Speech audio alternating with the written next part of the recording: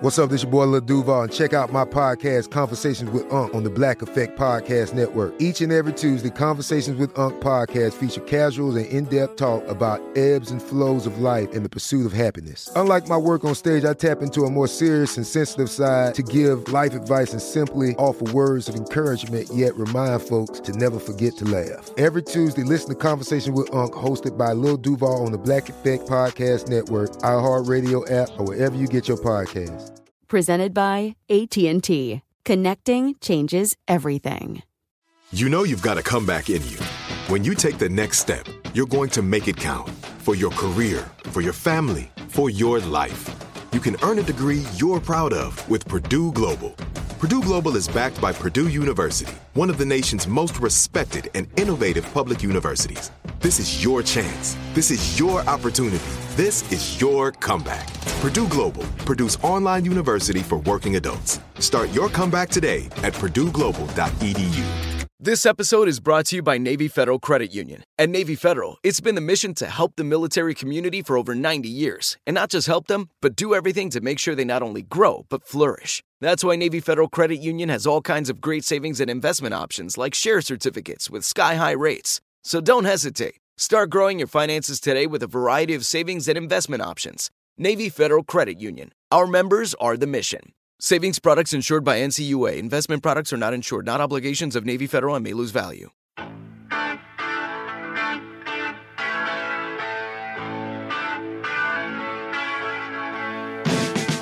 Welcome back to the Bob Lefsetz podcast. My guest today is truly legendary, Grace Slick. Grace, glad to have you on. Hello. I gotta ask, we're in the hills above Malibu. Where were you during the fire?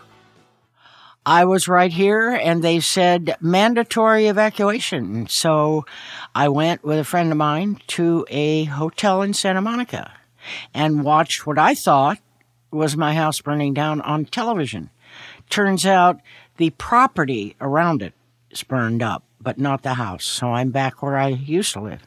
Wow, that's great. Now, people always think of you as a North Cal kind of girl, and here we are in SoCal, and there's a really big different mindset, whatever. How'd you end up in SoCal? I moved down here. I thought my daughter was down here, so I thought I've always liked L.A. Most people from San Francisco are real snobby about L.A. Right. And I want to say to them, how about the movie industry, which has influenced your life, whether you think so or not? This is a storytelling land, and that's been what people have done forever, is tell stories either around a fire or in a big cinema arena. What are a couple of your favorite movies? Oh, for starters, the old Disney stuff, Fantasia, Snow White and the Seven Dwarfs. But during the 50s, I didn't care for the style of drawing that they did at Disney. I liked the earlier style. Like you have Night on Bald Mountain in Fantasia, and you see this black mountain, and it starts opening up, and it's this horrible creature with red eyes. I mean, it was really well done. So I like that. The Red Shoes. That taught me don't give up.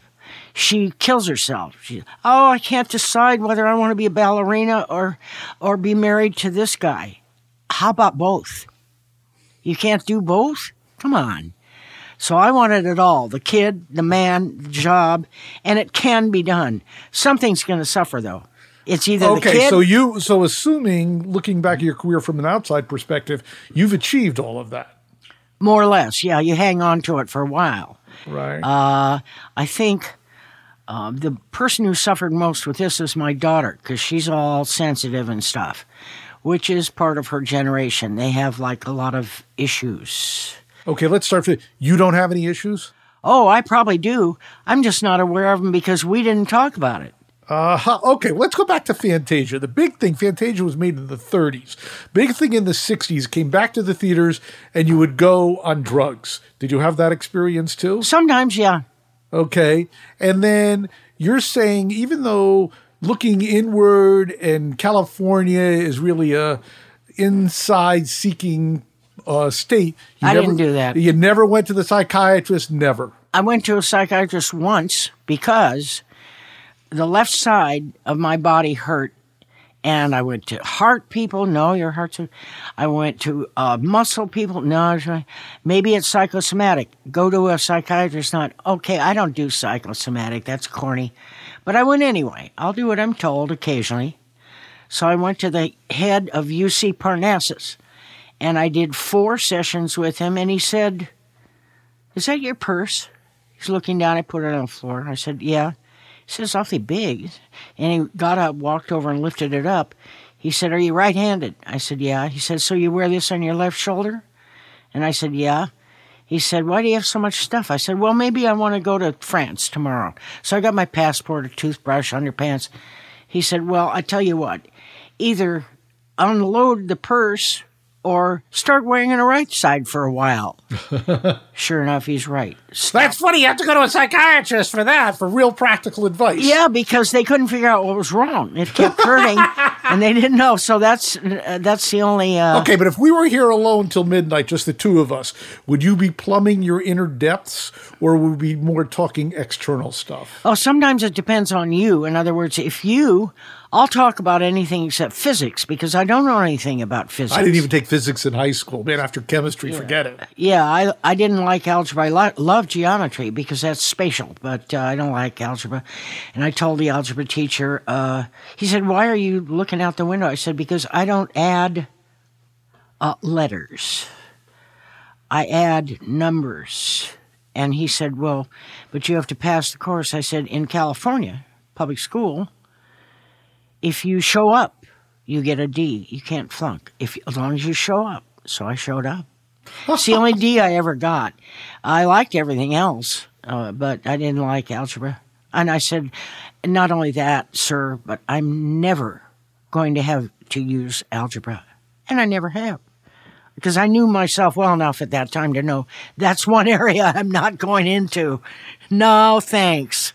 Okay, so Joe Walsh says the challenge is to live, not to die young. There's this 27 club. A lot of rock stars die for whatever reason, especially drugs. You've lived through it. And since it's totally available on Wikipedia, you're going to be 80 in the fall. Yeah. Okay. How do you feel about getting older?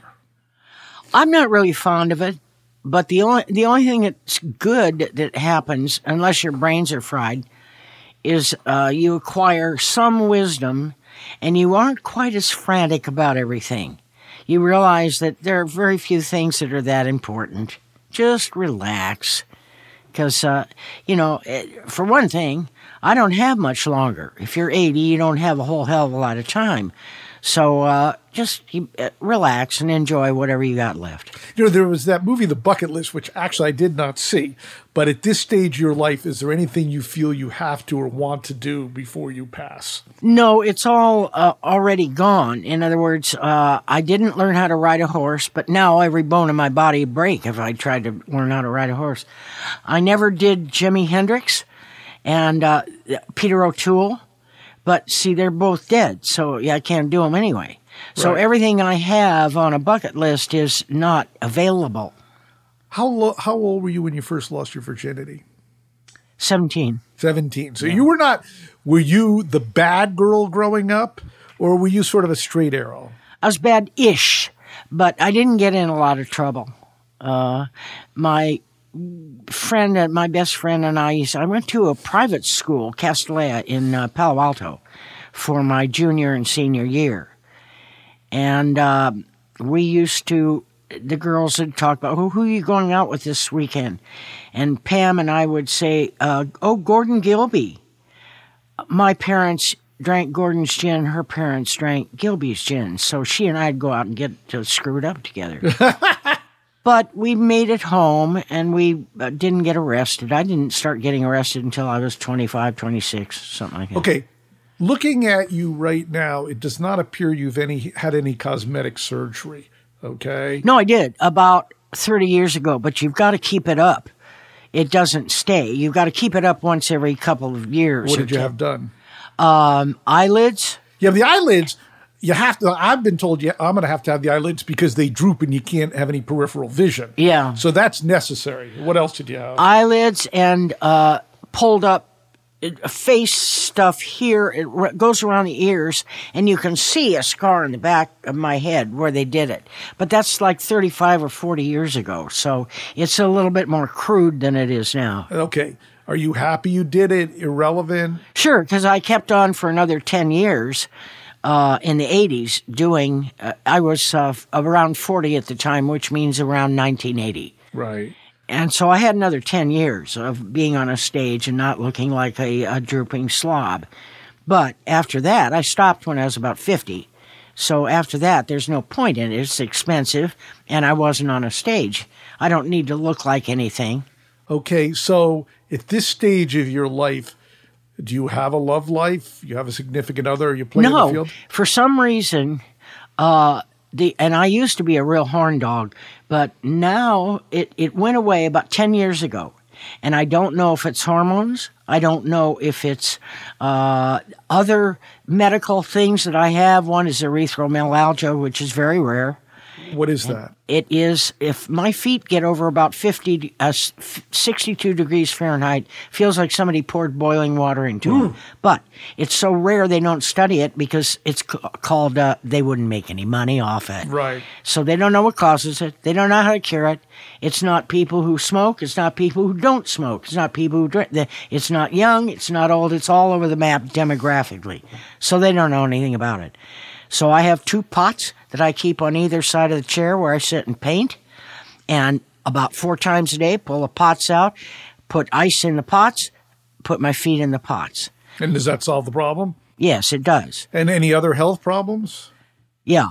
Heart. I've had 2 heart stents. I have type 2 diabetes. I had high blood pressure. I think it's gone down a little bit. But I'm a mess of stuff. I've got really good doctors, though. So they keep throwing medication at it and then pulling this one out for a period of time and then putting that. So I'm a pile of non-fun drugs.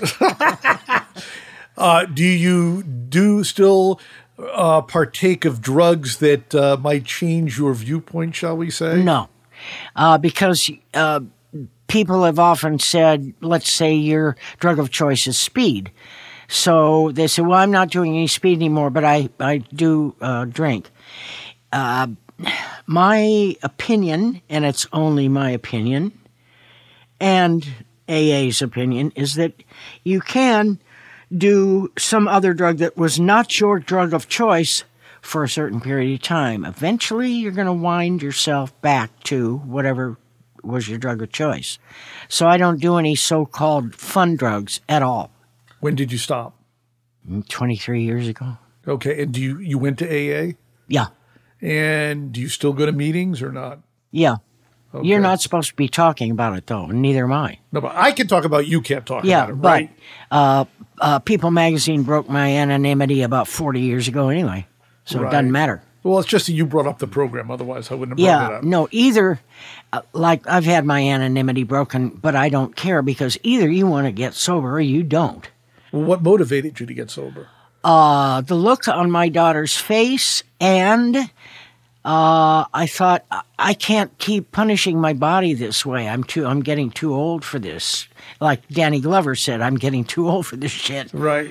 And that's pretty much it. Like if I were to get as loaded as I did a long time ago, I'd probably kill myself in one night because I'm too old. And your drug of choice was alcohol? Yeah. Now, both my sponsor in AA, whom I've had for a long time, and I said, if Rohr, which is a company, German. Right. Didn't they make Sopers, whatever? If they make Quaaludes again, 714s, and they've been in a dark bottle in an icebox somewhere, unopened, say for 30 years, I did this just to be funny with my sponsor. I said, what would you do? She said, I'd ask you to share them. This comes up. Everybody was in the early 70s. Howard Stern was talking about that. Man, Sopers, they thought, Quaaludes were the best drug. So at this point in time, I know that you go on the road with your art. We'll talk about your art later. Not anymore. Can't do it because my feet. Okay, so when did you stop? 5-6 years ago, something like that. Okay, so were you more of a homebody or? Oh, yeah. I don't go anywhere. The only place I go is to a grocery store because it's cold. You know, they keep them cold to keep the Right. food fresh. So my feet don't mind a grocery store. My feet don't mind a car because there is the little thing on the air conditioning that points Right. to the feet. So if there's a foot situation, I'm good. But most places don't have that. Once every 6 months, I'll go to an actual movie, and it's something that usually draws my attention so heavily that it doesn't, my feet, I know they're hurting, but if your attention is drawn away enough, then it's okay.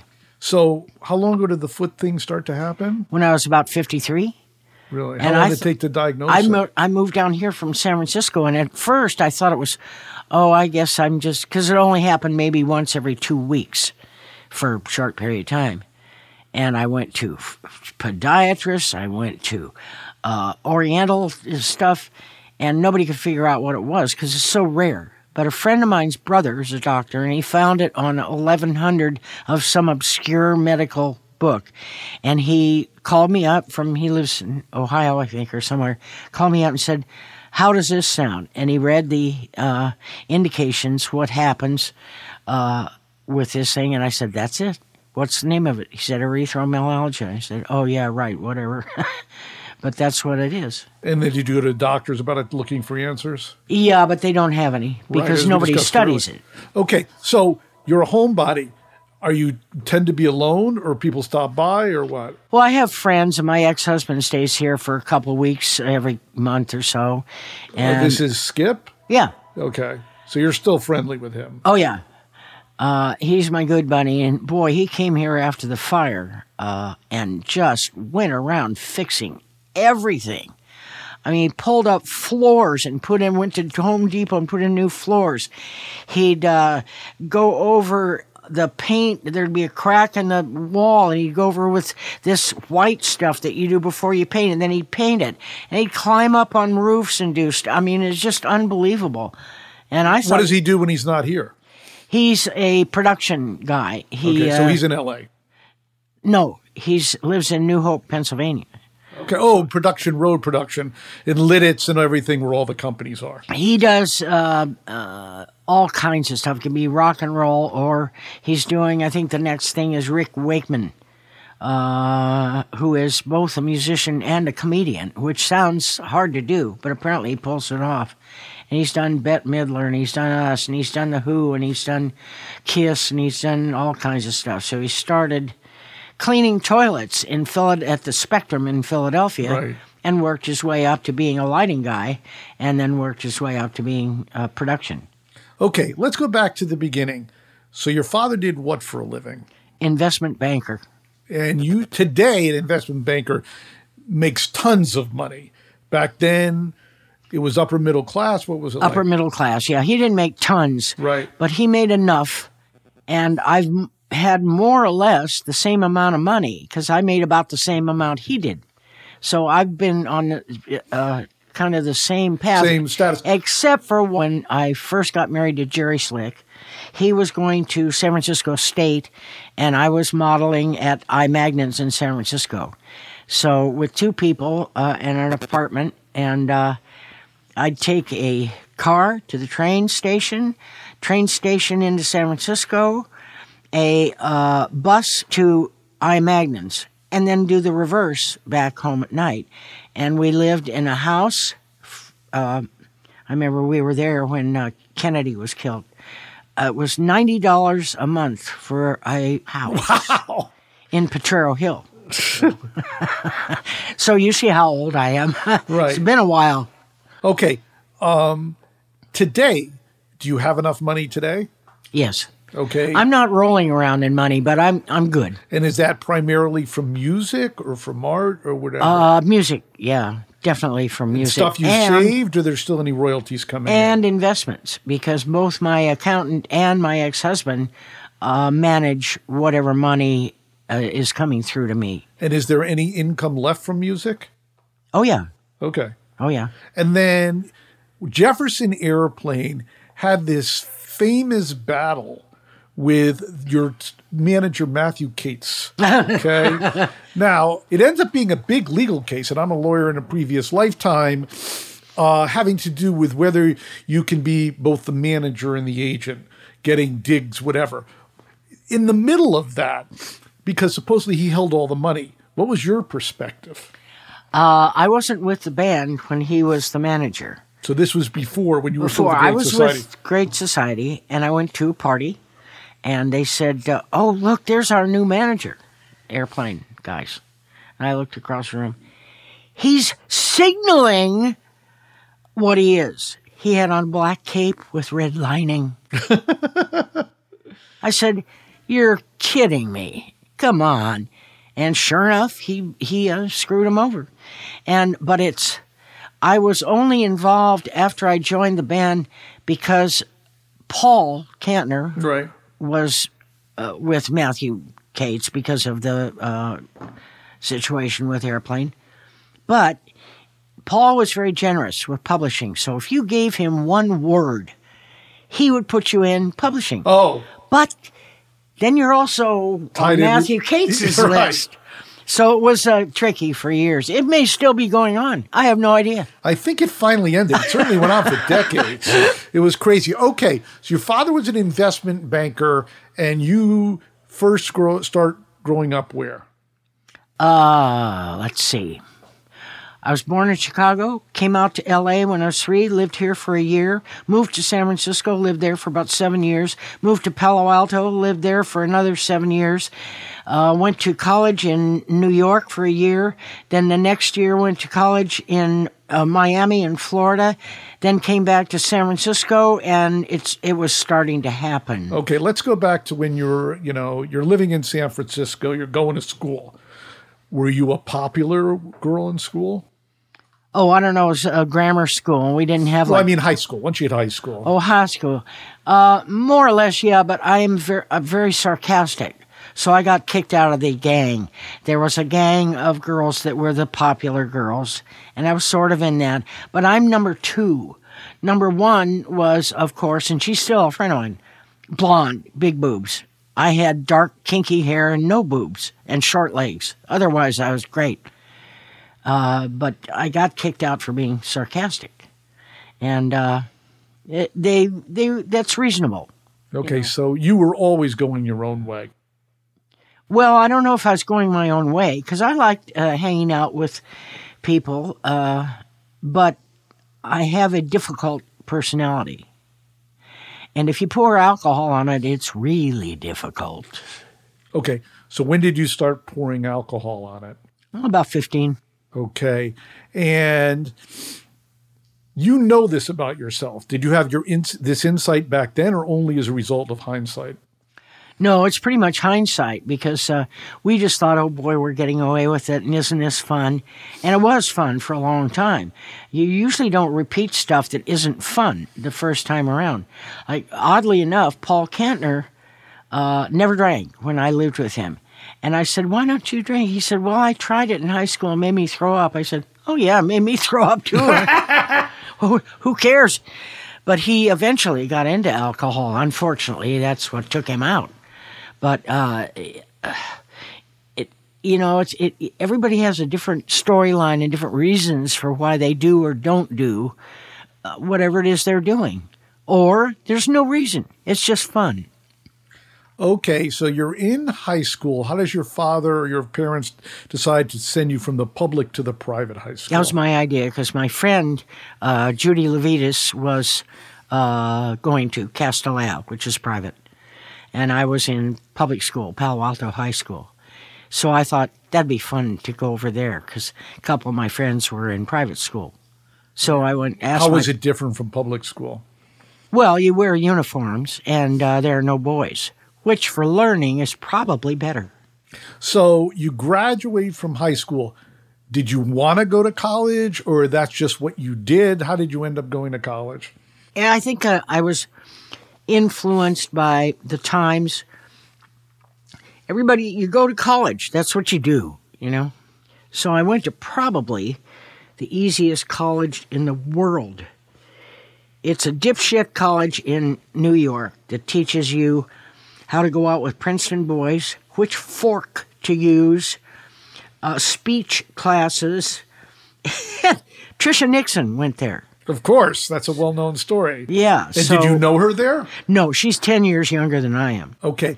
But now, go on. she when she got to the White House with her father, she decided to have a tea and invite all the alumni. It's a real small school, so you can do that, of Finch College.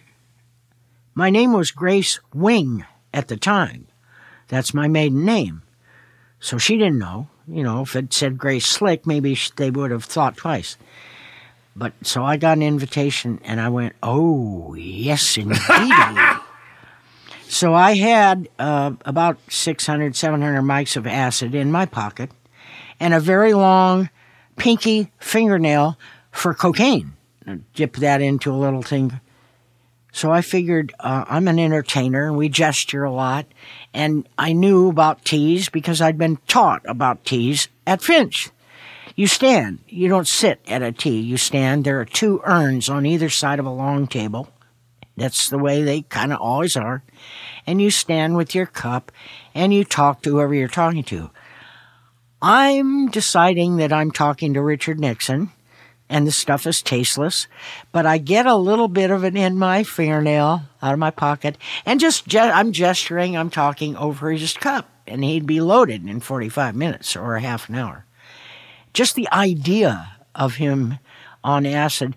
But what I learned later on was that the guy was nuts anyway. He'd go around talking to the pictures, you know, so we didn't have to do that. But we were standing in line ready to go in, and there's security on the way in. I took Abby Hoffman as my so-called husband or partner. You know, you can bring somebody, bring one person. And we dressed Abby Hoffman up so he wouldn't, you know, he looked like a mob boss in a suit because he had the black hair, black eyelashes. And they came up and told me, they said, I'm sorry you can't go in. You're a security risk. And I said, what? I said, I've got an invitation. Yes, but we know who you are and you're a security risk. They didn't say anything to Abby. Not one word. And I thought, I'm just a rock and roll singer. You know, I didn't say it, but I want to say, you know who this is? And so they wouldn't let me in. But it's just as well, because that's rude to dose people. I've been dosed, and it's, you know, acid's good if you know what you're taking, but being dosed is not all that marvelous. However, being the president of the White House in the era, you know, what was going on in the country, it wasn't like today, although I was in your bathroom and I did see the Trump toilet paper, which I very much appreciated. Oh, it would be fun to dose him. Oh, Lord. God, that'd be fun if I could stay around and watch. Okay, so Finch sounds like a finishing school. It is. And if how long is the program? Could you have gone for 4 years if you wanted to? Yeah. But you then, how did you decide to leave there? I went with a friend of mine from Finch. On the Easter vacation, we went to Nassau. And I thought, oh, this is fantastic. So University of Miami is real close to Nassau. So next year I went to the University of Miami. I'm a screw-off. I'm not this big academic. I just went because you're supposed to go to college. And why not? It was fun. Right. And so then after University of Miami, you went to another college, right? No. Then I went home in the summer to San Francisco. But San Francisco was starting to have all this stuff happening. And I thought, this is way better. This is it. Your moment. This is your time to make your comeback with Purdue Global. When you come back with a Purdue Global degree, you create opportunity for yourself, your family, and your future. It's a degree you can be proud of, a degree that employers will trust and respect. Purdue Global offers working adults like you over 175 flexible degree programs to meet your specific career goals. These include associate, bachelor's, master's, and doctoral degrees and certificates. Purdue Global degree programs range from nursing to business to communication and more. Whatever your interest, we have the degree that will move you forward. You have the knowledge, you have the experience. Now it's time to get credit for the work you've done and earn the recognition you deserve with Purdue Global, Purdue's online university for working adults. You know you're worth it. We do too. So don't wait another second to get the degree that will take your career to the next level. Start your comeback today at purdueglobal.edu. Snag a Job is where America goes to hire, with the deepest talent pool in hourly hiring. With access to over 6 million active hourly workers, Snag a Job is the all-in-one solution for hiring high-quality employees who can cover all your needs. On demand, temp to hire, part-time or full-time. You name the position. Warehouse worker, retail associate, grocery store clerk, fitness trainer, baker, stylist, bellhop, podcast producer. Yeah, Snag a Job's got a worker for that. With our easy-to-use platform, you're able to seamlessly post and fill available positions quickly with a dedicated customer support team to provide all the help you need along the way. Kind of nice knowing you have a talent pool like that in your own backyard, right? Snag a Job is the partner you need to keep your business running smoothly. So visit snagajob.com or text SNAG to 242424 to talk to an expert. Snagajob.com, where America goes to hire. Are you still searching for your perfect place to call home? Well, now is the time to buy at Fisher Homes. If you're looking to move in before the end of 2024, May could be your last opportunity to start building your dream home and close before the year's end. If you're hoping to move in even sooner, Fisher Homes also has homes that are move-in ready and waiting for you, where you can start enjoying the benefits of homeownership even faster. Schedule your personal tour with a new home advisor today at FisherHomes.com and make this spring the season you find your perfect home sweet home. Okay, so you never graduated from college. No. And your daughter, did you care if she went to college? No, she can do whatever she wants. Okay. Now, she was famously on TV at age 16 on MTV. Yeah. You think that was a good or a bad thing? I think it was good. I just wish she had kept at. You have to maintain stuff in jobs, whether you're a dentist or you work at a grocery store or you rock and roll, to stop working and then try to pick it up later and then stop work. You can't do that. You have to maintain. So if she had maintained, she got a job on the #1 show at the time, which is Home Improvement. So, but she said she couldn't really handle it because it was too much stress and stuff like that. And to be an actor or actress, you really do have to be dedicated. She said, I'm not dedicated enough. Okay. So you moved back to, if you can remember, what year do you move back to San Francisco? Do you mean from college? Yes. That'd be 1959. Okay. Or 60. Now, I'm younger than you, and I remember the 60s. Everybody is. Not everybody, but a lot of people. I remember the 60s being explosive. What were the 50s like? Leave It to Beaver. So it was really like that. Yeah. Eisenhower, Leave It to Beaver. And a lot of us, people my age, went to a certain amount of school, either 2 or 4 years of college, usually.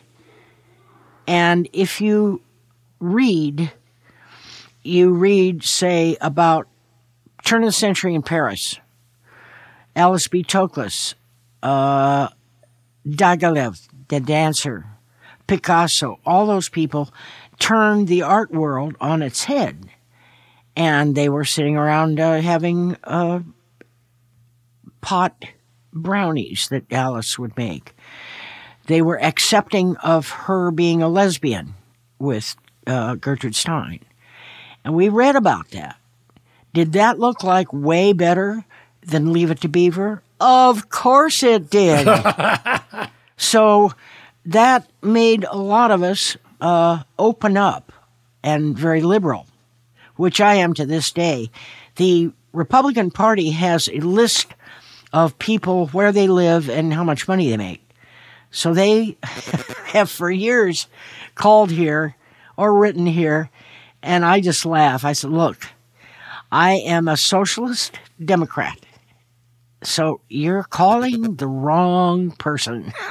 And I've been that for since I was about 22 or 3, maybe. Okay, so who's your candidate in the election on the Democratic side? Well, my friend and I kind of argue about this because, and I think she may be right. She said, the deal is to beat Trump.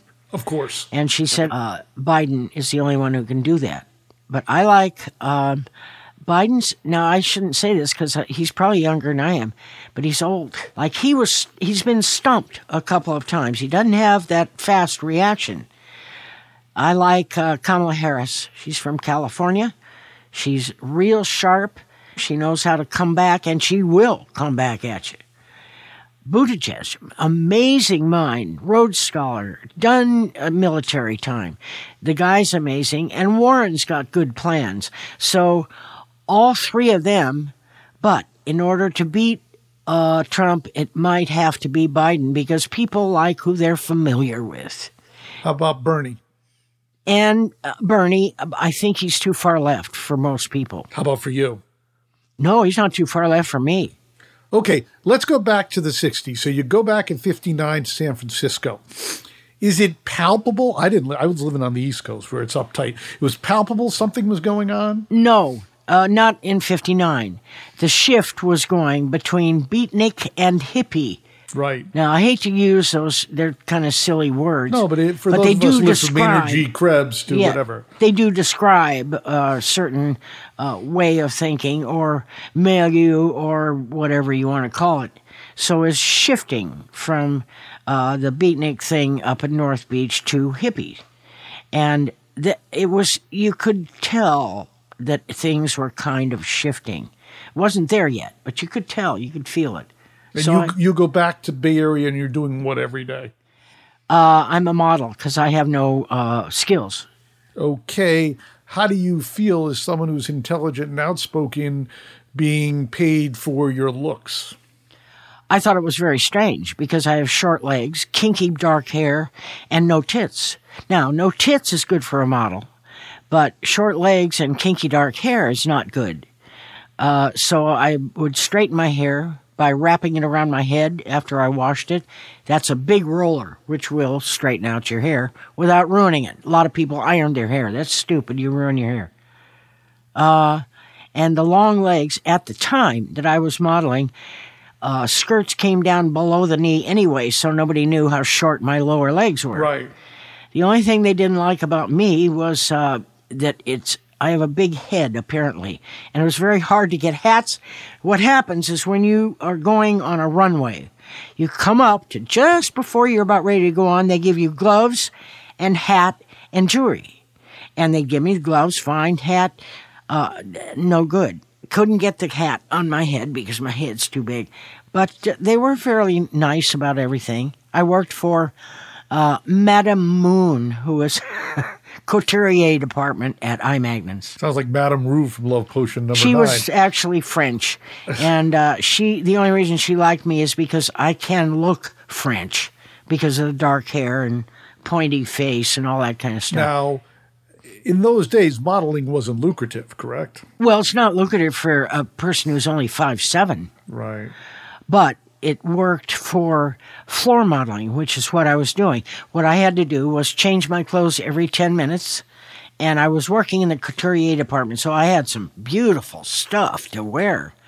But you change your clothes every 10 minutes, you wander around, and all these old, fat, rich ladies who look like I do now would come up and feel the material and, do that. And that's what you do all day. Really? Did you end up with any of those clothes? Oh, no. They were like $10,000 a suit. Are you kidding? Well, I just wondered maybe you stole them or something. No. Okay, so how do you meet Jerry Slick? Jerry Slick, his mother was my mother's best friend.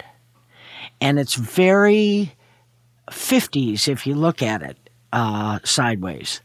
And I do like Jerry Slick. He's very bright and he's funny.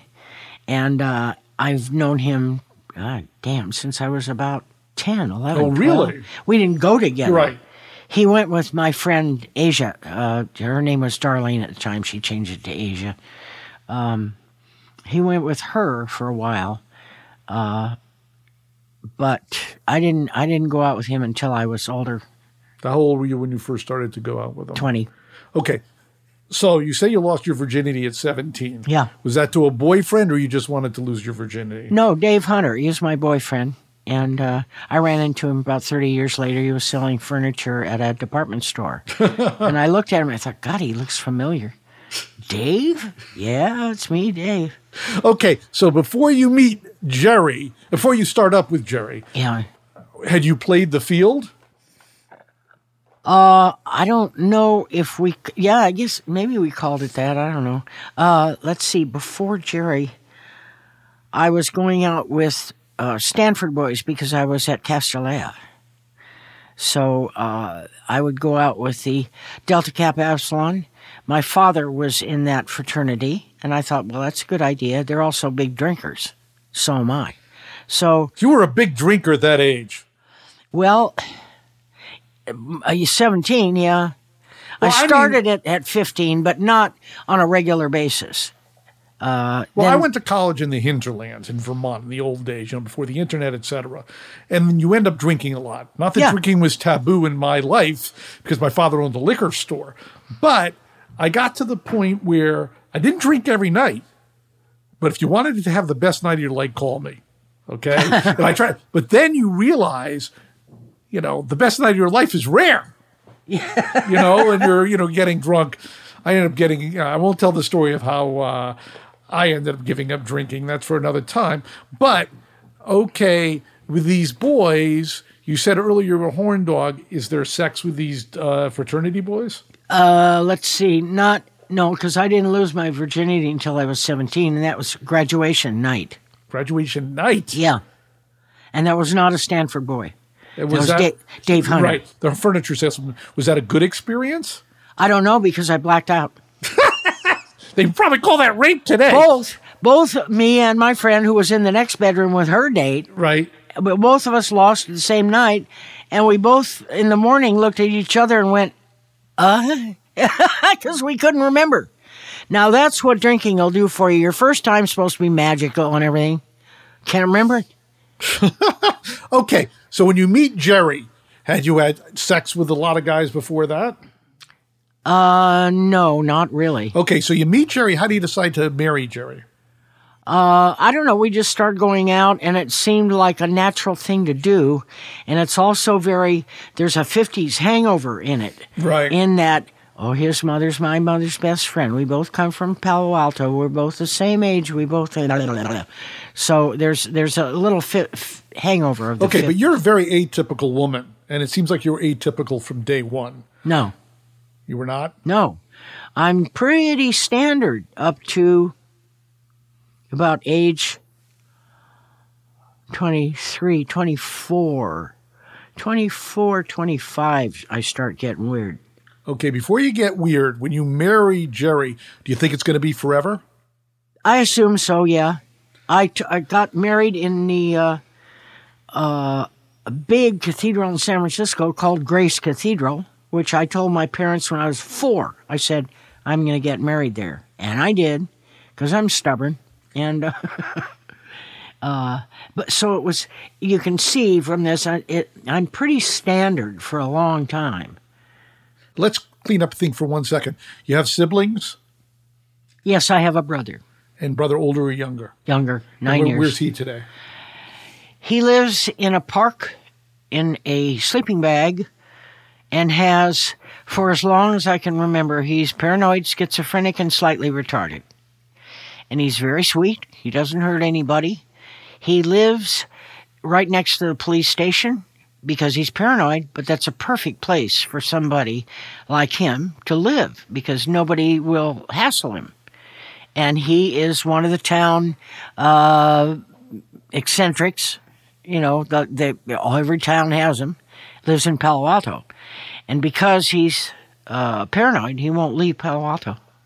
Now, was he ever institutionalized? Only once, about 40 years ago, he pushed a girl off her bicycle, and they said, why? And they said, because the wheels were talking to me. Then he went to a mental institution for, 6 months, but he's never been in a hospital.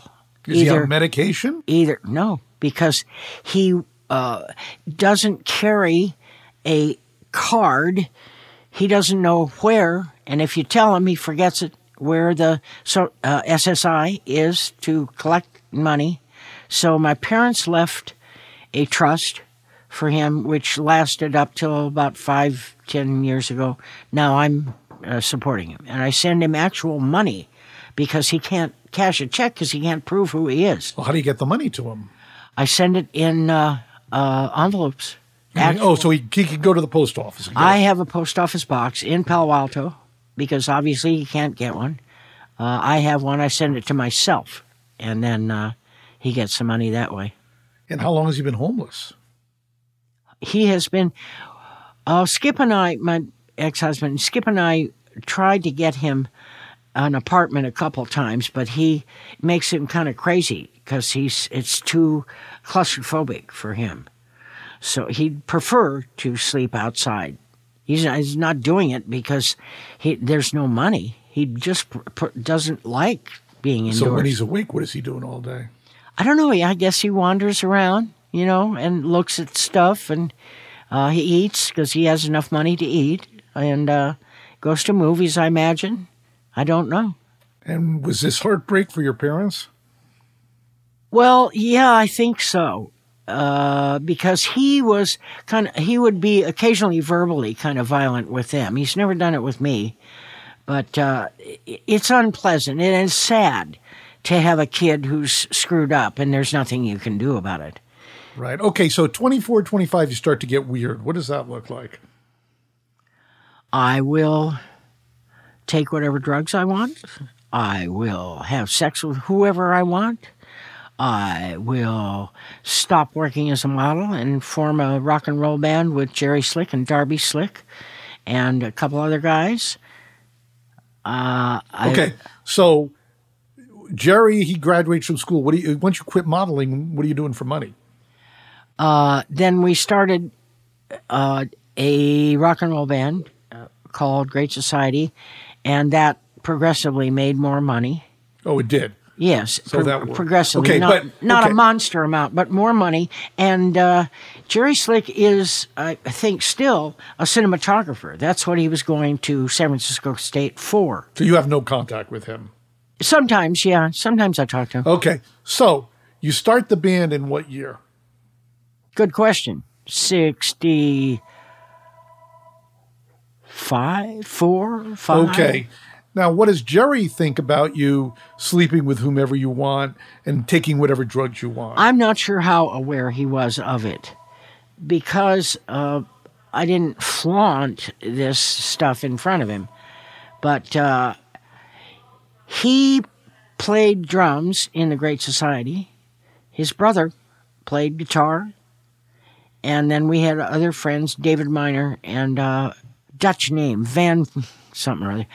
Anyway, we made some money with that band.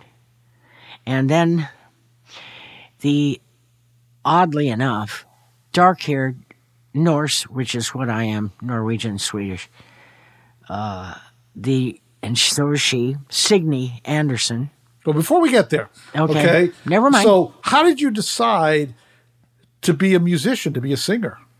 Because I went to see Jefferson Airplane play at a nightclub, small club called The Matrix, and I looked up and I said, that looks like more fun than modeling.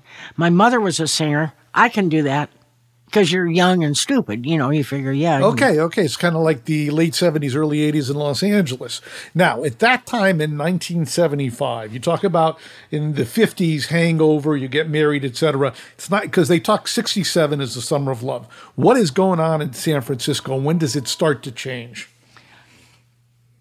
I'd say around 64-ish. I wouldn't want to bet on it, right. But I think it's around 64-ish because probably of Beatles and some folk guys.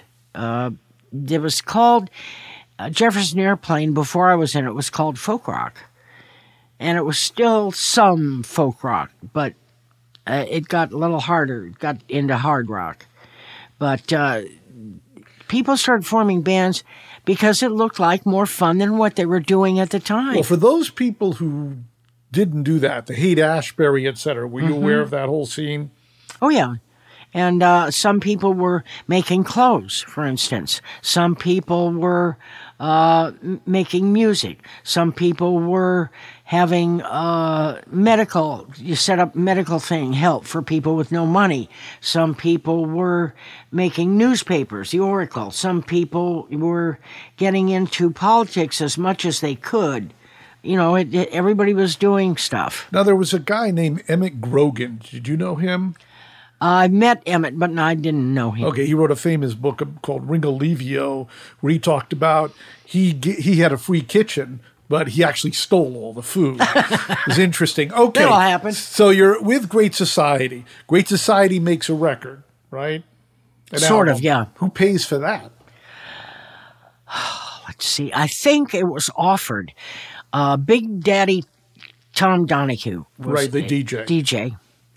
Heard us, and he had Sun Studios, I think that was the name of it, and he got Sly Stone to come and help us. Now, we were really pretty lame musicians. I mean, what we did was Jerry had a set of drums, so you're the drummer. Right. You have a guitar, so you're the guitar, and but Sly Stone can play any instrument you hand him well. So he helped us. And at one point, he just stopped the thing and said, look, I'll do this. And he went around, played all the thing. Now, he can't sing because if he sang and they said that's Grace Slick. So I did sing, but it was never a record until after White Rabbit and Somebody to Love came out, and we got pretty famous. Okay. And then they went back and researched, can we... Okay, with Sly Stone, because now he seems like, off the grid mentally. Was he on it then? He was right here. Okay. So now you're saying you're in the Great Society and you hear about Signe. Yeah, the bass player...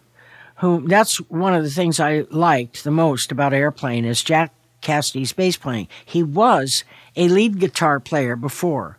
So the way he played bass wasn't just doon, doon, doon. It was all over the place, and this sustained notes that were just beautiful. He came up and asked if I wanted to join the band. Two of the members of Great Society were going to India because it was popular at the time, study sitar. And his lead singer, Signe Anderson, was going to Oregon to have babies and be married. Do you want to join the band? Oh, yes, I do. Now, doesn't this leave Jerry out? Yeah, but Jerry's going to film school. He's not a, guy who's sitting around saying, all I want to do is play the drums. Okay. He's more of a cinematographer. But you're still together then? Yes. Okay. So... you go to the Airplane, and famously you bring Somebody to Love and White Rabbit. Mm-hmm. How developed were those successful songs for the Great Society when you played live? Were those your key songs? I guess so. We wrote our own songs. I think the only thing I did that was somebody else's was something like Sally Go Around the Roses. I don't know. But I wrote songs. Father Bruce was about Lenny Bruce. Okay. Was there a dream to become internationally famous, or you just playing music? I was just doing it because it was fun and I could. Right. It's the same reason people climb Everest, because I can. Okay. So you join the Airplane, which already has a record contract and has already put an album out. Yes. And you immediately start to gig with them, right? Yeah. And then when does it come up with the idea to make an album with you and the band? About 2 minutes, because we had played, and the album only took a couple weeks, Surrealistic Pillow, because we'd played all those songs live, so it wasn't hard to get them right. We'd already done it. Who was the producer of that record? Rick D, starts with a D. Okay, I don't remember off the top of my head. But he didn't really do... He was kind of just in the room. Yeah.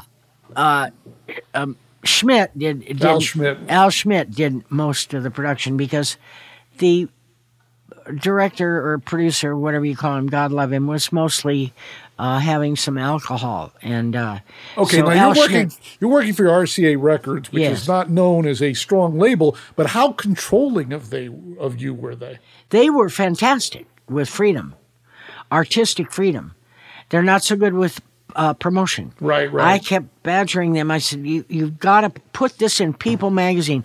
Oh, we have a full page in Billboard. I said, everybody in Billboard gets the album for what Billboard? Who cares? So you got to badger them. Okay, so you were involved but artistic freedom. You were involved in marketing and business from day one. Just the stuff I was aware of. Okay, so you make the album. Are you aware when it's done, before it's released, that it's going to be a legendary smash? No. We thought it'd do okay, but no, had no idea. Okay, and then when did you realize something was starting to happen? I think we went on the road. We would have been paying more attention to that than record sales. I can't remember. I mean, you heard your song on the radio. That must have been a thrill. Everybody said it was a thrill. No, I can't remember the first time I heard it, but I can remember hearing the Beach Boys, "She's Giving Me Good Vibration." Right. That was a stunning piece of work. That's an amazing song. I remember where I was. I was on Sunset. I was headed west, and I was just stopped me in my tracks. But I can't remember where I was when I heard my own song. Okay, but overnight, you become, along maybe with Janis Joplin, but she was, you were considered beautiful, and that was, her beauty was not something that translated to the world at large. What was it like to become an overnight icon?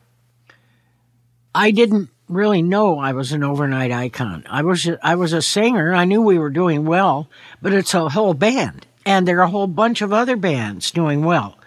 It was a group, seemed like a huge group of people, more or less the same age, saying the same thing. And so I didn't single myself out of that large group. That's the Rolling Stones, the Beatles, Mamas and Papas, Crosby, Stills, Nash and Young, Janis, the British groups, the Kinks. All those, from the outside, all those groups are happening. Yeah. But you're the most famous woman in rock and roll. You must go places and people say, there must be opportunities. People must be coming on to you. That must happen relatively rapidly. No, the only person came on or did anything was David Anderle. He came up and he wanted to take me out of Airplane and start doing solo stuff. And I know what that is. That's somebody else who wants to program my shit. No, thank you. I prefer being with people of like mind. And I didn't want to be a solo artist apart from Marty. I like the input. Jack and Yorma blues. Marty sings love songs. I'm kind of sarcastic politico, and Paul lets everybody go into the moon, space guy. So I like the fact that it was a smorgasbord. And did everybody get along at that point? At that point, yeah. But then, as often happens in groups, everybody thinks, well, my stuff is better than your stuff. Or our stuff is all equal, but I want to go off and do my stuff. So that happens a lot. Was it driven by money at all? A lot of times people want Not really. No, it's driven by Jack and Yorma are more blues-oriented. And they really hate all the publicity of posing and having... We did 2 weeks of nothing but publicity at one time in New York. And we were staying at the Chelsea. And Yorma wrote a song called Third Week at the Chelsea. That is his statement about, this is stupid. We're not doing music. We're posing, So they don't like that. Marty was okay with it. I think Marty at one point wanted to be more kind of Elvis Presley-ish type of deal. And Paul likes the group arrangement too. He enjoyed that. So he didn't want to split it up.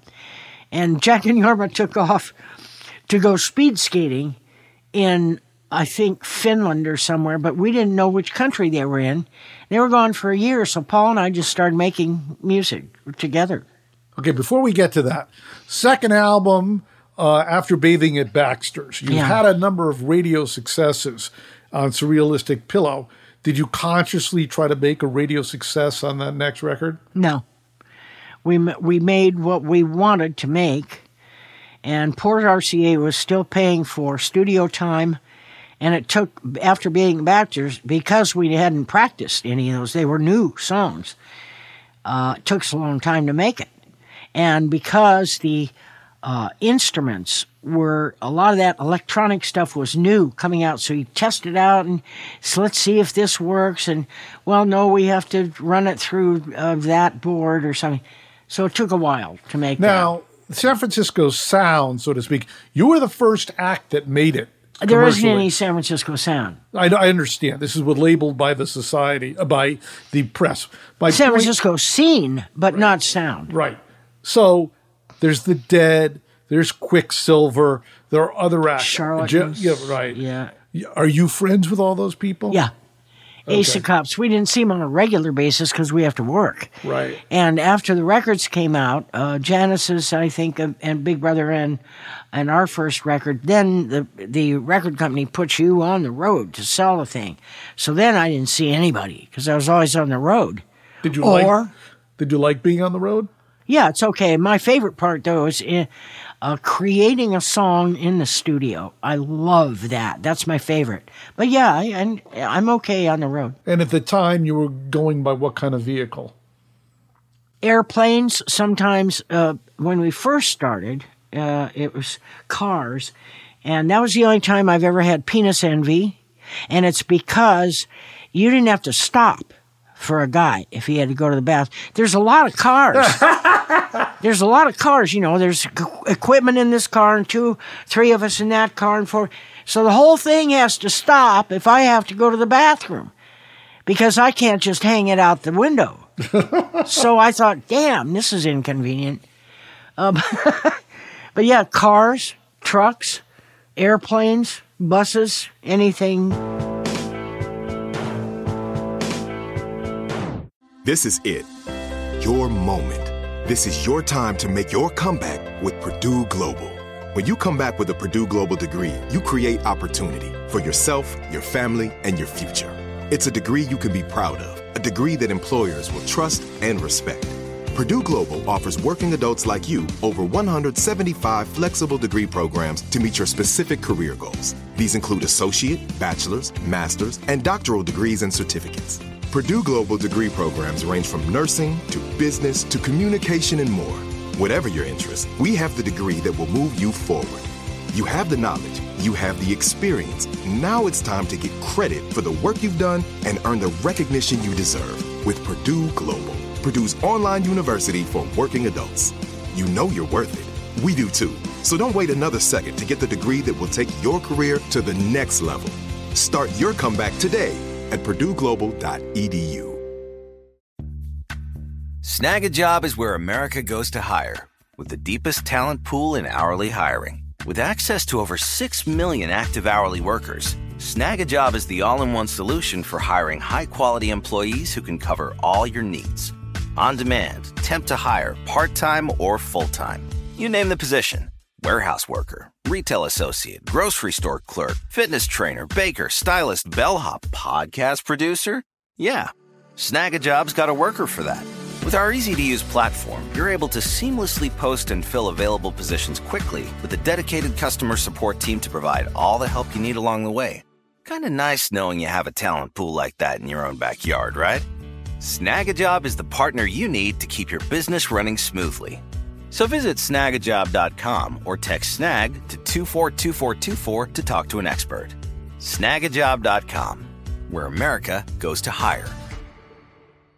Are you still searching for your perfect place to call home? Well, now is the time to buy at Fisher Homes. If you're looking to move in before the end of 2024, May could be your last opportunity to start building your dream home and close before the year's end. If you're hoping to move in even sooner, Fisher Homes also has homes that are move-in ready and waiting for you, where you can start enjoying the benefits of homeownership even faster. Schedule your personal tour with a new home advisor today at FisherHomes.com and make this spring the season you find your perfect home sweet home.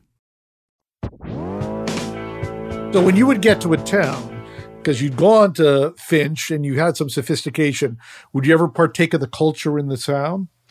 No, because we didn't have enough time, really. Okay. The guys would sometimes, after a job, they'd go to a late night club and play. But that's mostly blues, and I'm not really a blues person because I prefer to sing about what I know and what I've lived rather than, and I may be negative about it, but I understand it. But for me to try and act like I'm black seems stupid. Wait. Let's stop on something you said. You said you may be negative. It sounds like you've gotten a lot of criticism in your life for being negative. Oh, no. This one I'm talking about. I may be negative on purpose about aspects of the 50s. Ah, I got it. So, or something I don't like in the 60s and 70s. Some politicians, some way of conducting yourself, something. So my stuff is like... okay, sun cuts loose from the frozen till it joins with the African sea. In moving, it changes its cold and its name, and it doesn't mean shit to a tree. Eskimo Blue Day. And you're good. RCA let me do it.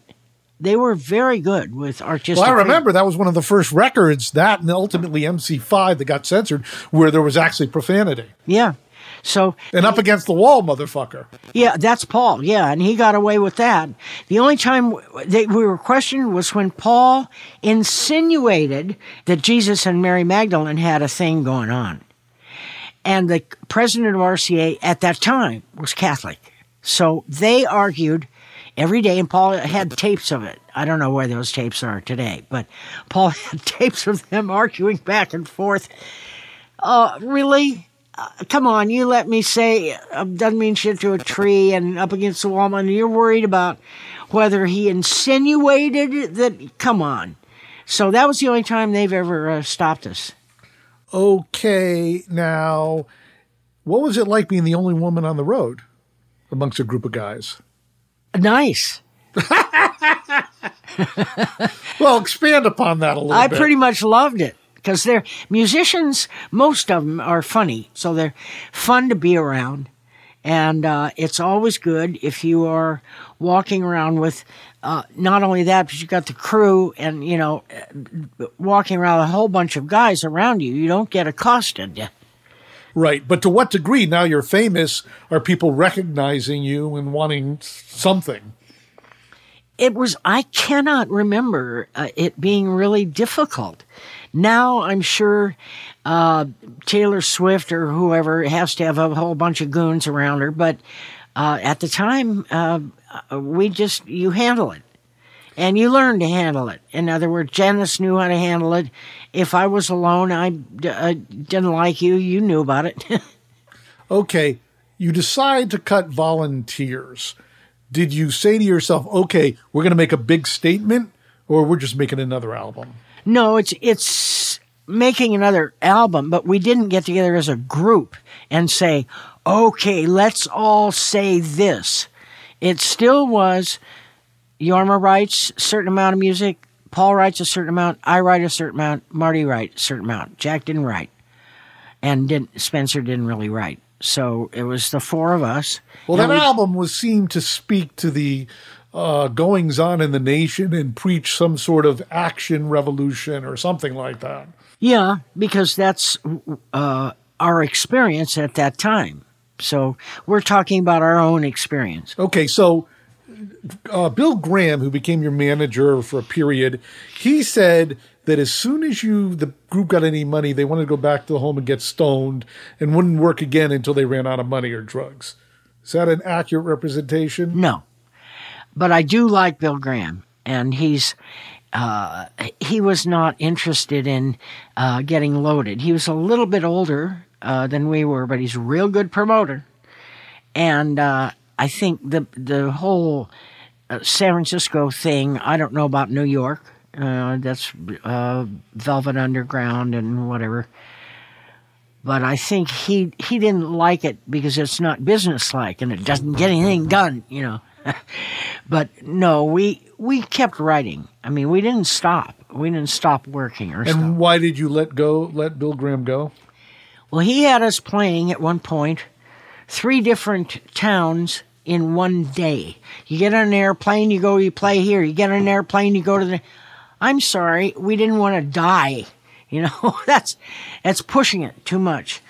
Let's do it normally, like you play maybe 5 jobs a week, and you take off one day in the middle of that, and then another day at end of 3 days or something, so you can wash your clothes, so you can regroup. You don't push it like that, you know. So didn't he say he was willing to work with you and have you work less? No, he wants to push it. So we got, which was a mistake, because he's a sweet man, but not a businessman. A friend of Marty's who was a copy boy at the San Francisco Chronicle, and he was our tour manager early on, and he was promoted to manager. But boy, in the music business, you've got to have a little shrewd going on in there, and a little bit of killer too. You got to, you know. And the guys at the record company loved him. Everybody loved him because he's fun to hang out with. This is Bill Thompson? Yeah, sweet man. I can't say enough good stuff about him, except that he was in a position that he was not suited for. Okay, how did you all decide to live in one house? We didn't all live in one house. That was our office. That was your office? Occasionally, yeah, it's a 5-story Victorian. Right. So occasionally, if somebody's having a fight with their girlfriend, they'd stay there or something. And Paul, I think, lived there for about 6 months. But we didn't all live in that house. Okay, so you're still living with Jerry? Part of the time. Then I started hanging out with and lived with Spencer Dryden. Okay, so what did Jerry say about that? I had gone. I just went on the road and never came back. One of the road trips, and I forget which one it was. And he didn't try to get you back? He wasn't unhappy? No, he probably thought, the hell with her, for good reason. I think I got a letter in the mail about 6 months after China was born, when I was living in Bolinas, 1971, that said you were divorced. It was that easy. And neither he or Skip Johnson went for the 50-50 California law thing. Both very upstanding human beings. Yeah, absolutely. Speaking to which, there are a lot of people in the airplane, 6 people, whatever. Was there enough money? To do what? Well, it kept the engine going, okay? Oh, yeah. But could you bank any money? Yes, and I did. My father was conservative, Republican investment banker. But I figure he knows more about banking than I do. So he said, I know you don't care about business and numbers and all that, but I'll tell you it's something that's easy. 1/3, 1/3, 1/3. 1/3 you save, 1/3 you pay all your bills, and the last third goes between having fun and maybe extra payments on something. He said, if you do that, you'll be okay. So I've done that. Ever since, yeah. So over 60, 70 years. So you end up playing Monterey. Oh, that was wonderful. Why was it wonderful? Because it was well planned. The weather was good. You could get to a toilet within about 4 minutes. All the acts were good. The audience was happy. The stuff that they sold on the outer around the edge of the where it was were all handmade stuff, and the little newspapers. I mean, it was just, and we saw people that we'd never seen. We'd heard them. Like I'd heard Jimi Hendrix on record. I'd heard The Who on record. I'd heard Ravi Shankar, but I'd never seen him. So we were just as awed as, like, Mama Cass's face when she saw Janis Joplin is a real good example of what was going on there with the musicians and the audience. Just, wow. So you were sitting in attendance. You performed, but also you checked every act out. Oh, yeah. Okay. And did you realize acts like Laura Nyro and Hendrix and Who would blow up after that? Well, Hendrix we knew was going to go to the moon, and The Who. Laura Nyro, not so much. This is my opinion. Of course. Only, not anybody else's. And Ravi Shankar was already a genius. So but yeah, we watched each other even when they weren't performing. Like Brian Jones was there backstage. And backstage Rolling was fun. Stones. It was a Right. lot of fun. So the whole experience of that was fantastic. And Woodstock is the one that gets the most press, but Woodstock was a mess. Well, I think the problem was the Woodstock movie came out first, and the Monterey Pop film came after that, so it didn't really get the legend. So what was it like being at Woodstock? A mess. In other words, we couldn't see anybody because of the weather. We stayed in a motel, and half an hour before we're supposed to go on, a helicopter would come pick us up, drop us off backstage. You walk up the stairs, you go do your set, you walk back, the helicopter takes you back to the hotel and gets next, whatever their next deal is. But something went wrong with the equipment, so they took us up. We were supposed to play at around 9 o'clock at night. We were on stage, backstage, all night, and we played at 6 o'clock in the morning, or 5:30. If you don't think rock and roll's weird at 5:30 in the morning. But and the people in the audience, are 500,000 of them are wet. It's raining. You can't get to a bathroom for about a week. I mean, it was just... we couldn't watch anybody. Where are you going to stand? So it was not good. So it was just big, is all it was. Okay, so it wasn't a good experience from your viewpoint. No. Okay, then you also, Jefferson Airplane, played Altamont. And that was really not good. That we were playing, an airplane was on, and I didn't wear my contact lenses that day, and I can sort of see without them. And I sort of saw this scuffling going on, and I thought, that's Marty. What? And I went back to Spencer, and I said, the drummer, I said, what's going on with Marty? He said, the Hells Angels are beating him up. And oh, good. So that started, and they punched him, and he fell down on the stage floor. And the guy said, never say fuck you to a Hells Angel. So Marty says it again. And our crew had to come and get the Hells Angel. And were you afraid at all? No, because I'm too stupid to be afraid. There's something about me that all kinds of hideous things are going on, and I'm just kind of either observing it or being part of it. And I don't know. Later on, I look back and go, geez, what a fool. But at the time, I always think everything's going to turn out okay. I'm kind of dipshit. Okay, about a year later, you get the Blows Against the Empire album. Yeah.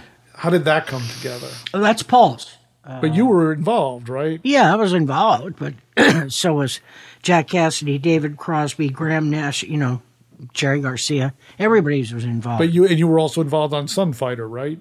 Yeah. Okay, and at this point, do you think the band's ever going to come back together? I have no idea because we don't even know where Jack and Jorma are. We know they're in one of the Scandinavian countries, but we don't know which one. They're speed skating. And they come back together. You come back together with Bark. Do you think the band is going to go on, or are you feeling, wow, we're on fumes at this point? Yeah, Bark, you could tell. We didn't say anything publicly, but you could tell that Bark is not quite as marvelous as it should be. And then Long John Silver. Yeah. I mean, that from a consumer point, I bought great packaging, but not a great record. No. Okay. So at this point, do you think you're done, or in the back of your mind, you're morphing into Jefferson Starship with Paul? Well, Paul and I had already done that kind of thing, so I wasn't worried about having a job. I figured I could do that for another 10 years or something, so I wasn't really worried about that. I just thought it was too bad that we sounded poorly on those records. Okay. On which records? Bark, Long John Silver. The Jefferson Airplane records. Yeah. Okay, so you say you're in the band, you have a relationship with the drummer, Spencer Dryden. Yeah. Then how do you end up being with Paul, who's been in with the band for years? Spencer and I split up, and Spencer started going with my friend Sally, who I'm still friends with. She lives in Houston, Texas. That's where she's from. And so Spencer went with Sally, And I didn't go with anybody, but eventually Paul and I got together. I mean, And did you always want a child? Was it premeditated? no, I just said we were in the Sheraton, I think in New York. I said to Paul, because he's so different from me, I thought that'd be interesting, both mentally and physically. He likes to run shit. I don't. I want you to do your job. I'll do my job. I don't want to tell you what to do. You don't tell me, So, but he's just fine telling everybody what to do. And I thought, well, that's good. He's a good management for the band.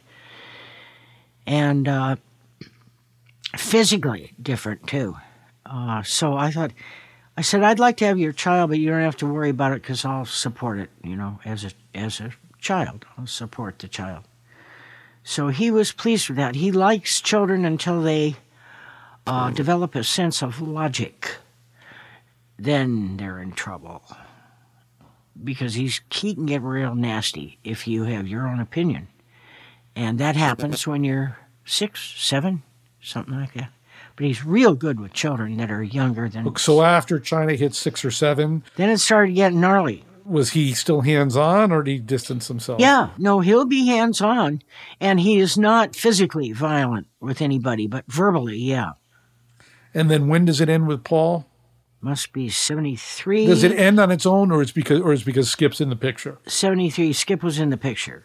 But I don't think Paul knew about it, because Skip, at one point, about a year before, 1972, we were... in the Midwest, in a bar on the main floor of the hotel. There were a lot of Midwesterners around. Skip came downstairs to hang out with us in my red dress. Hairy legs, $1 socks, dumb shoes, mustache, hair. He didn't act any different. He didn't try to come on like... He just acted like Skip. No, straight face, no... Nothing. But Paul thought that any man who put a dress on was probably gay, even if he was trying to be funny, because Paul couldn't imagine wearing a dress. So I got away with hanging out with Skip for about a year because Paul thought he was gay. So I thought, that's nice. So that's what happened there. And then one day I just called up our truck driver who drove our equipment around and said, come on over. I'm going to take a couple of things, and I'm moving to Sausalito. I'm out of here. And he did.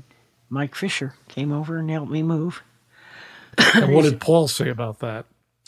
Well, he wasn't very happy, but he's not very good to live with either. There's a part of him that's very sweet and revolutionary and strong and all that kind of thing. There's a part that's just so nasty you don't want to deal with it. I don't know where it comes from. China, who is his daughter, said he has issues and stuff. The kids use that word now. I call her a kid. She's almost 50. But they say, well, he has issues. Well, everybody has issues. You can't act like a jerk just because you have issues. If you got issues, go fix them. So I don't want to live with people who have issues and don't want to fix it. Okay, so then you embark with the Jefferson Starship, and then you have the monster album, Red Octopus. Yeah. Did you anticipate that being as successful as it was? No, I had no idea. But that's largely Marty's album. But by the same token, you have Play on Love on that album. Yeah, but that wasn't really a single. I know, but he did miracles. Yeah. I'm talking about the album in general as a fan, as opposed to I loved Play on Love. Well, good. I'm glad you did. Okay, and then a lot of people liked that album.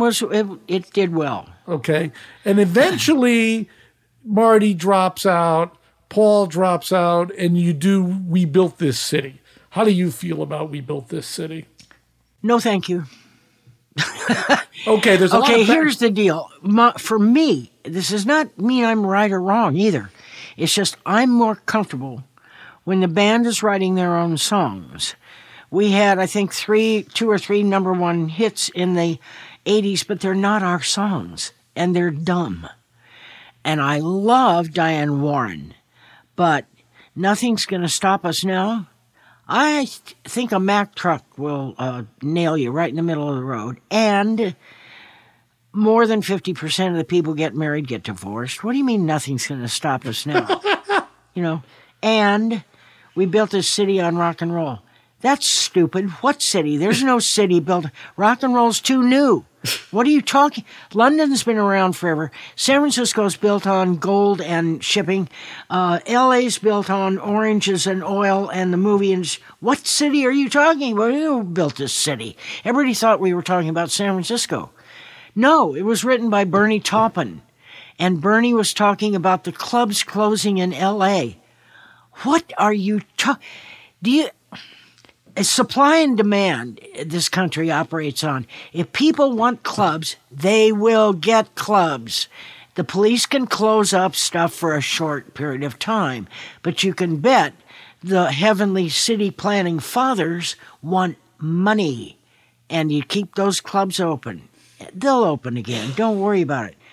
Now, Bernie Taupin's an amazing songwriter, but we all have our misses. Even though it went to number one, I call it a miss because it's a stupid song. Rolling Stone said it was stupid. I agree with him. Stupid. How do you decide to retire from the I'm band? imitating myself, and that's not very artistic. And I'm almost 50. That's enough. Because if you continue to do rock and roll after you're 50, it's kind of silly. Because rock and roll is a young person's medium. That's storming the Citadel, And when you're 50, you ought to be you ought to be around trying to figure out how to keep the Citadel from being hideous. Or you ought to try to figure out how to organize the kids who want to storm, be a producer or something. But leaping around on a stage after you're 50, for me, is just not cool. Well, what do you think about everybody who's doing it? Then they're comfortable with it. So, but you don't judge them. No, everybody can do whatever they want, except kill people. That's the only thing you can't do in rock and roll. So what are you most proud of in your music career?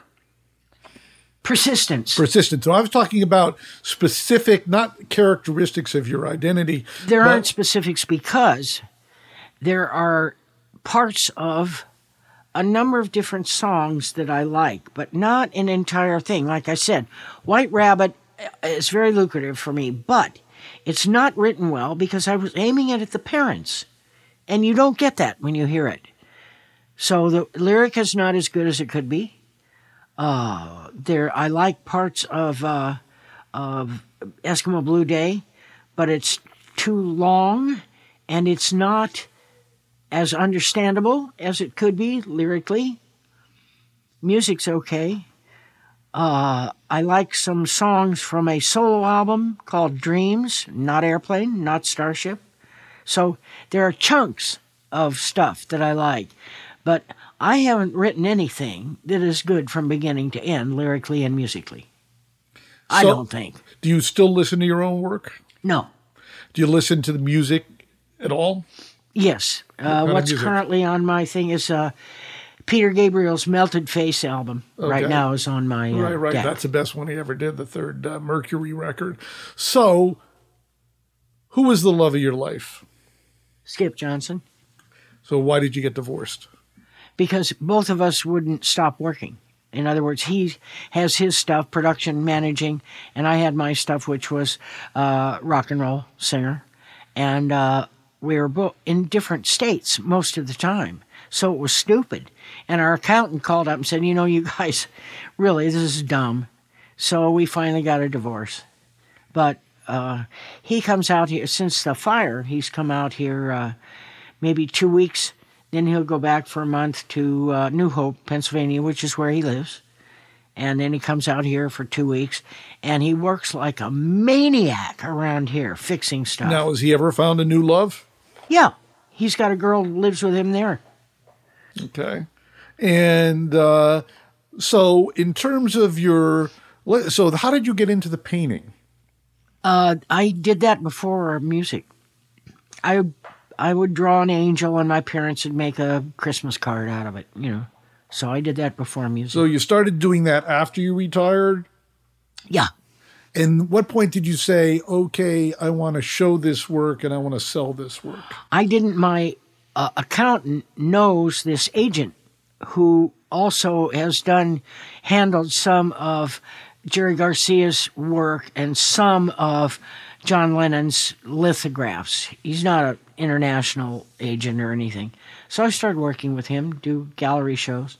And I did really well in New Jersey and Denver and Sausalito for some reason, but not in San Francisco. And so at this point, you're still painting how frequently? Yeah, every day. Every day. And is that stuff still shown up for sale? Yeah, there's going to be a show in September, I don't know, the 10th, September something 10th, at a rock and roll kind of art stuff. Because the brain, artistic people can usually go from genre to genre because all the same part of the brain. A lot of musicians paint. Right. Marty painted, Rolling Stone, Ronnie Wood. He was handled by some of the same galleries. Jerry Garcia, David Bowie. That happens a lot. So there's a gallery down here that handles rock crossover. So how do you feel about your artistic work? Are you satisfied with your career? Yeah, I am, because I enjoyed it. I had a lot of fun, which I include in the enjoyment, in the satisfaction. If it's a drudge, then you're doing something wrong. Pick something you like. Two things. You like it, you're good at it, do that. Yeah. And any regrets? Only that I never nailed Jimi Hendrix and Peter O'Toole. Never learned how to ride a horse. I've never been to the Middle East, and I can't do any of those things now. So, too bad. What do you think about... When you're old, you don't regret what you did. You regret what you didn't do. That's really kind of what I was asking. So Yeah. You certainly answered that. What do you think about the state of our country? Well, it's sad. But what's really sad about it is not Donald Trump's a jerk, that's obvious, but he's not the problem. The problem is when you realize how many people voted for him, and you go, holy moly, we are in deep doo-doo. That many people are thinking that way. That's trouble. So that's what's scary. He's not scary, he's just a clown. But that many people voting for him, that's scary. Now, we used to believe in the 60s and early 70s music could change the world. And certainly you and the Jefferson Airplane pushed that envelope. Do you think you made a difference? I think so. It's incremental, and it's spot. It's like the fire in Malibu. There's spot fires. It jumps over here, and this is good. But do you think without the 60s push, we could have had Barack Obama? And we were lucky to have him. He's probably the most elegant, well-behaved, he and his wife, president, like ever in my lifetime. Especially good for being born in Africa. Yeah. Especially for being from Kenya. Right, exactly. But he was just wonderful. It was so, watching him speak. You know, he knew how to do that. Trump doesn't know how to do that. He's a mess. And let me try to figure out how to say this. It's a hideous job, by the way. Right. Okay. I don't know why, you grew up. I remember going to elementary school and they said anybody could be president. Just have to be born in America. Nowadays, who would want to be president? Yeah. It's like being CEO of the country. That's just crazy. God. Yeah. That is just no. And so you obviously, you're a unique character, that's for sure. And they broke the mold when they made you. Were you a fan of music in your era?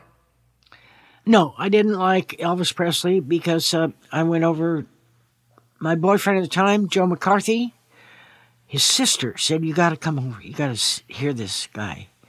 It was a 45, black and blue with a picture of a guy going like this on it with Oh, yeah, that's a raised lip for those people who can't see. About a ton of Vaseline or something in his hair. And I said, oh, that's gross. You ain't nothing but a hound dog. I said, that's the stupidest song. I was listening to Edvard Grieg, Peer Gynt Suite. I was listening to Rachmaninoff. I was not... But of your era, who were your favorites? My era, okay. When the Beatles first came out, somebody said, oh, you got to come over and see the Beatles. Well, there's guys who were 25. They were all dressed alike. I want to hold your hand. I thought, no, But then I saw the Rolling Stones and that is rock. That's rock and roll. So that's funny because back in that era, people don't realize there was a big war. You were either a Beatles fan or a Stones fan. Yeah, I was Rolling Stones. But then the Beatles flipped over from being cutesy, and that was their manager's fault. They weren't cutesy before that. They were tough boys in Germany, that with the black leather jackets and everything. What's his name? Whoever their manager was, Brian Epstein. Brian Epstein changed that thing. Oh, we wear all these little suits. I'm sorry, they're too old to be that cute, so I didn't like that. But they changed because they're not stupid, and they started really writing some good stuff. So I'm both a Beatles and Stones fan after a while. Okay, and you say you're difficult. I haven't heard that in this conversation. Give me a couple of examples of where you're difficult. Okay, let me use the words my mother used to use when she was annoyed. Do you have to be so terse? Do you have to be so curt with people? So I'm terse and curt. And I told her, well, the terse and curt is like, I don't like to waste time. That this, if you're just straight shoot right into whatever the heart of the problem. I said, I don't want any frills. I don't even wear jewelry. I wear a watch. That's it. I don't like frills. I don't like lacy things. That's not my thing. My daughter's lacy and has birds on her dresses and stuff. That's because she's comfortable that way. I'm not. So terse and curt is part of the deal. So it doesn't sound like you suffer fools. Well, I don't know about that phrase, but I'll just go for the jugular. And you have legs. If you don't like it, it's very easy for you to move. And so with hindsight, do you wish you handled some interactions in a different way? Let's see. I would have paid a little more attention to the business end, the music business, because it's called the music business for a reason. So I would have paid a little more attention to the business end. Okay. This has been wonderful. We certainly got insight into who you are, which is the number one vision I have with this podcast. So you've been listening to Grace Slick. Grace, thanks so much for doing this. Well, thank you for pulling it out. Till next time, this is Bob Lefsetz.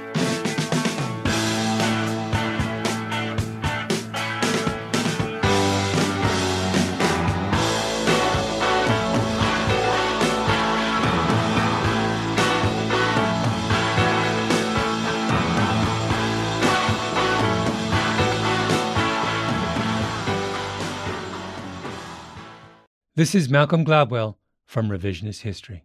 eBay Motors is here for the ride. With some elbow grease, fresh installs, and a whole lot of love, you transformed 100,000 miles and a body full of rust into a drive that's all your own. Brake kits, LED headlights, whatever you need, eBay Motors has it. And with eBay Guaranteed Fit, it's guaranteed to fit your ride the first time, every time, or your money back. Plus, at these prices, you're burning rubber, not cash. Keep your ride or die alive at ebaymotors.com. Eligible items only. Exclusions apply. Are you still searching for your perfect place to call home? Well, now is the time to buy at Fisher Homes. If you're looking to move in before the end of 2024, May could be your last opportunity to start building your dream home and close before the year's end. If you're hoping to move in even sooner, Fisher Homes also has homes that are move-in ready and waiting for you, where you can start enjoying the benefits of homeownership even faster. Schedule your personal tour with a new home advisor today at FisherHomes.com and make this spring the season you find your perfect home sweet home. Hey guys, back at the playground again, huh? Yep. You know what this playground could use? A wine country. Heck yeah, and some waves, so we could go surfing. Oh, yeah. Ah, love that. A redwood forest would be cool. I'm in. Ah, ski slopes. Let's do it. Can a girl go shopping? Yeah, baby. Wait! Did we just invent California? Discover why California is the ultimate playground at visitcalifornia.com.